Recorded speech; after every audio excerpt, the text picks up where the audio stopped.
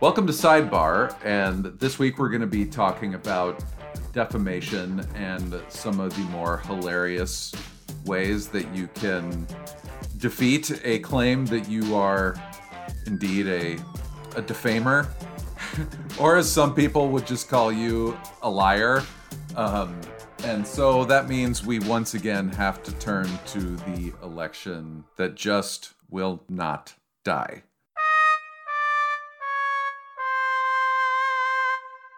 Even though about 5 decades have elapsed between the election and now, and that means a lot of the wilder talk about some of the more interesting theories that were proffered as to just how the election was stolen from the former president, Dominion Voting Systems, and the other election technology company, Smartmatic, which both found themselves at the center of most of the wilder claims about the election, quote, theft.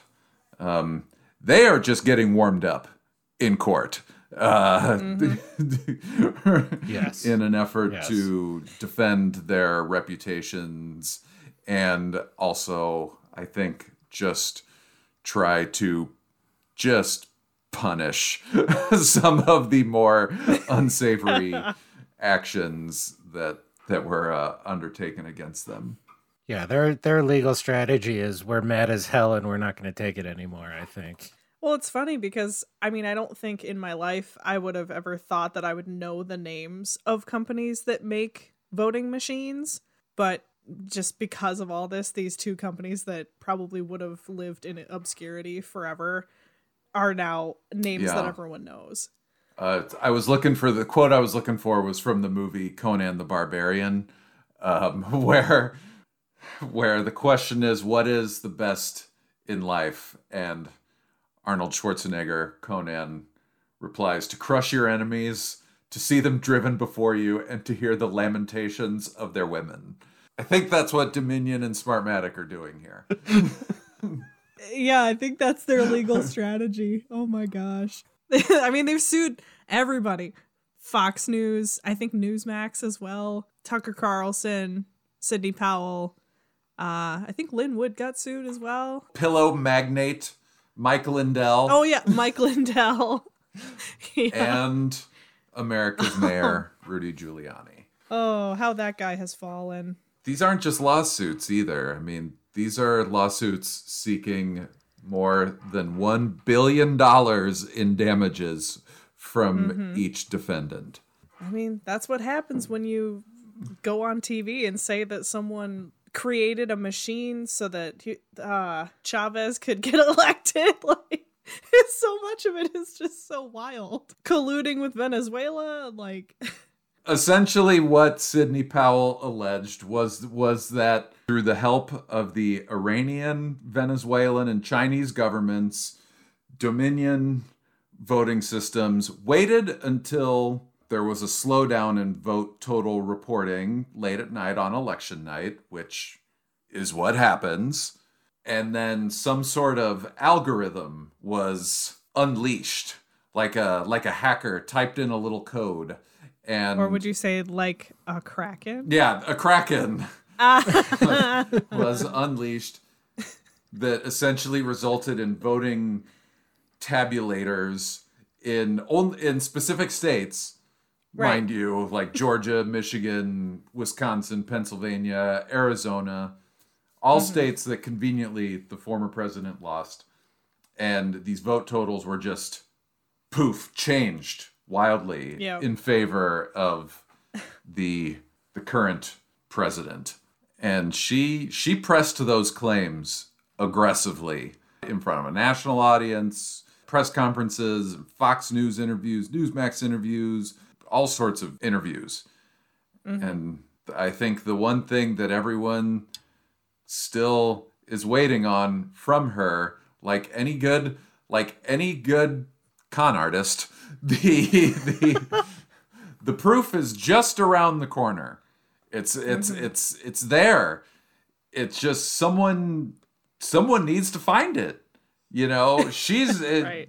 It just magically has never been presented yet, and we're still waiting for. We're waiting. Like March 4th has passed, so now we're waiting on secret inauguration date number 3. Right. Well, that's a whole other episode. Yeah. But well, and then in January, the lawsuit that Sidney Powell was running, or I guess the cluster of lawsuits that they were calling the Kraken, she voluntarily dismissed it very quietly in January and just kind of tried to go quietly off into the sunset. But now you're getting slapped with a defamation lawsuit. Yeah, so I want to bring up her defense. This is where, yeah, this is big, folks. Just the other week, Sidney Powell issued a response in the lawsuit. And as her defense, she basically is claiming that everyone expected her to be speaking with hyperbole and that these were more political statements than statements of fact. Put more simply, she was saying everybody knew that I was exaggerating and lying and issuing an opinion and that these were going to be resolved in a court. It's not a bad legal strategy in some cases when you're facing a defamation claim, but in this circumstance, it's a pretty risky strategy because, of course, she wasn't just arguing on Fox News about vague claims of election fraud. She submitted in court statements of fact suggesting that there was election fraud and that she could prove it. So she's actually putting herself a little bit at risk because as a lawyer, you're not supposed to make false assertions in court documents. And I wanted to bring it up because this happened to Tucker Carlson a little while ago. And this was Tucker Carlson's defense and Fox News's defense on his behalf. He had said something about Karen McDougal, the former Playboy model who Tucker Carlson accused of extorting the president. You know, if you can remember, as far back as a year ago, this is that situation where did President Trump use campaign funds improperly to pay off women who he was having an affair with? And so Tucker Carlson's argument in this case was that, look, people know what they're getting when they tune into my show. This is opinion.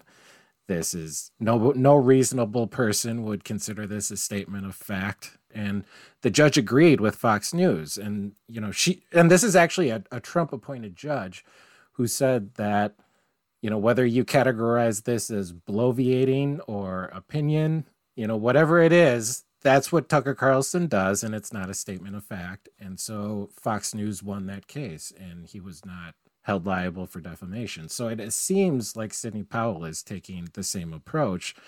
It's a little different, though, when you're an attorney and not a Fox News TV personality. So it was a little surprising to me to have this be her kind of initial defense. Well, it's just, you know, you do bring up a really good point that even though they're using a very similar argument, we have different expectations for these two defendants because Sidney Powell is a lawyer. But at the same time, I have the same feeling about it that I did with Tucker Carlson, where it's like, do you really want someone to say that as a matter of law, people don't believe a word of whatever is coming out of your mouth? Like, it's just an interesting road to go down. If there's $1 billion at stake, though, Laura, yeah. I think money talks. Well, we know what walks, though, too. And a judge may treat her claims as such. So a good solid 2 months of press conferences, rallies, or meetings in the White House to game plan how Sidney Powell could potentially be installed in the Justice Department to maybe do something like seize voting machines to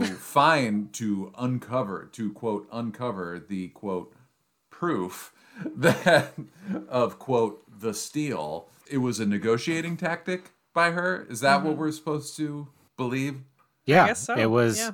Yeah, I mean, their official position is that these were statements of opinion and that they were going to be resolved in court, and that they weren't statements of fact. I don't know how well that's going to fly in this case, but it'll be interesting to see if Fox News takes a similar tactic in their lawsuit against Dominion. They could argue that as a network, they're just, airing differences of opinion, and they're getting people on and they're presenting both sides, and they have a First Amendment right to do that. So they could go that route. However, they when the threat of litigation was becoming real, Fox News did try to clean up some of their mess a little bit.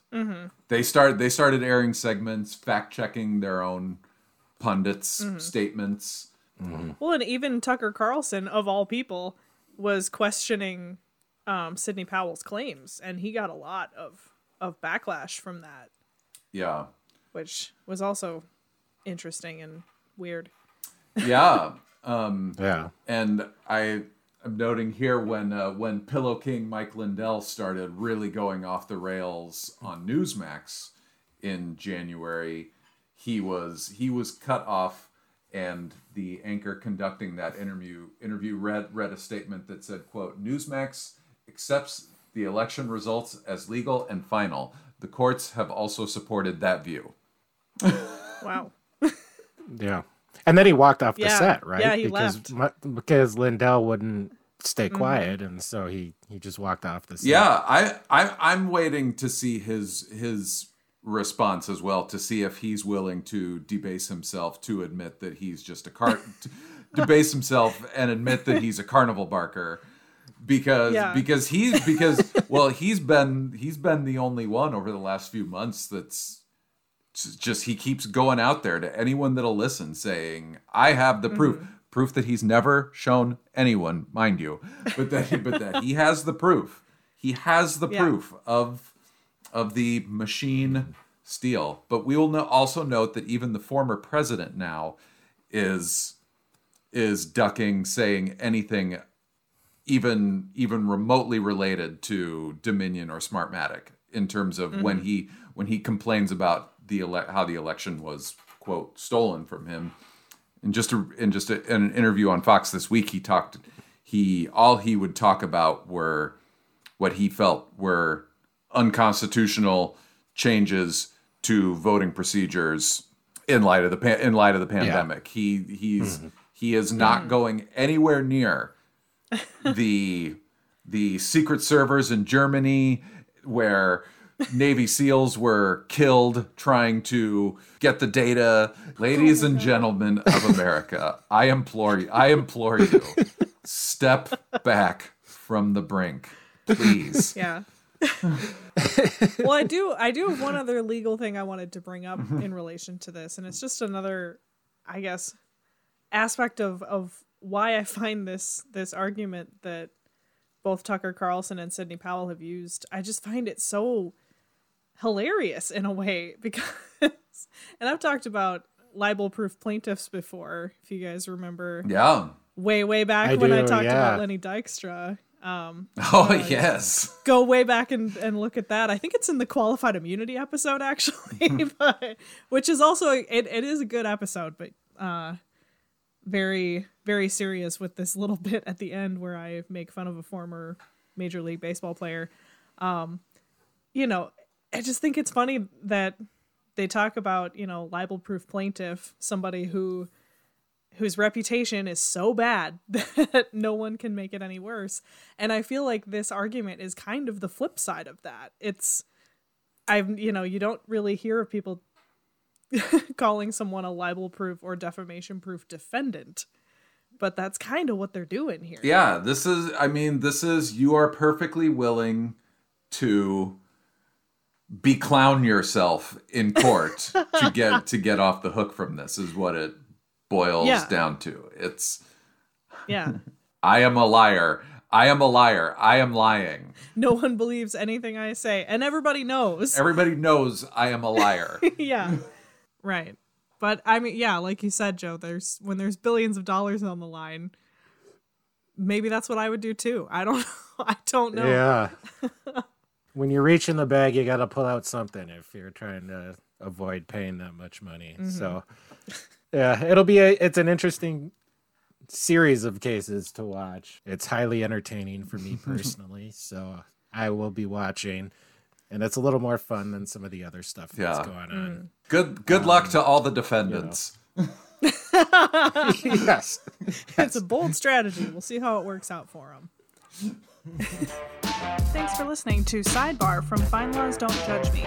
We'll be releasing these every other week between our full-length episodes. Please subscribe to, rate, and review our show wherever you listen to podcasts. And if there's a topic you'd like to hear us cover, send us an email at finelawpodcasts@thomsonreuters.com.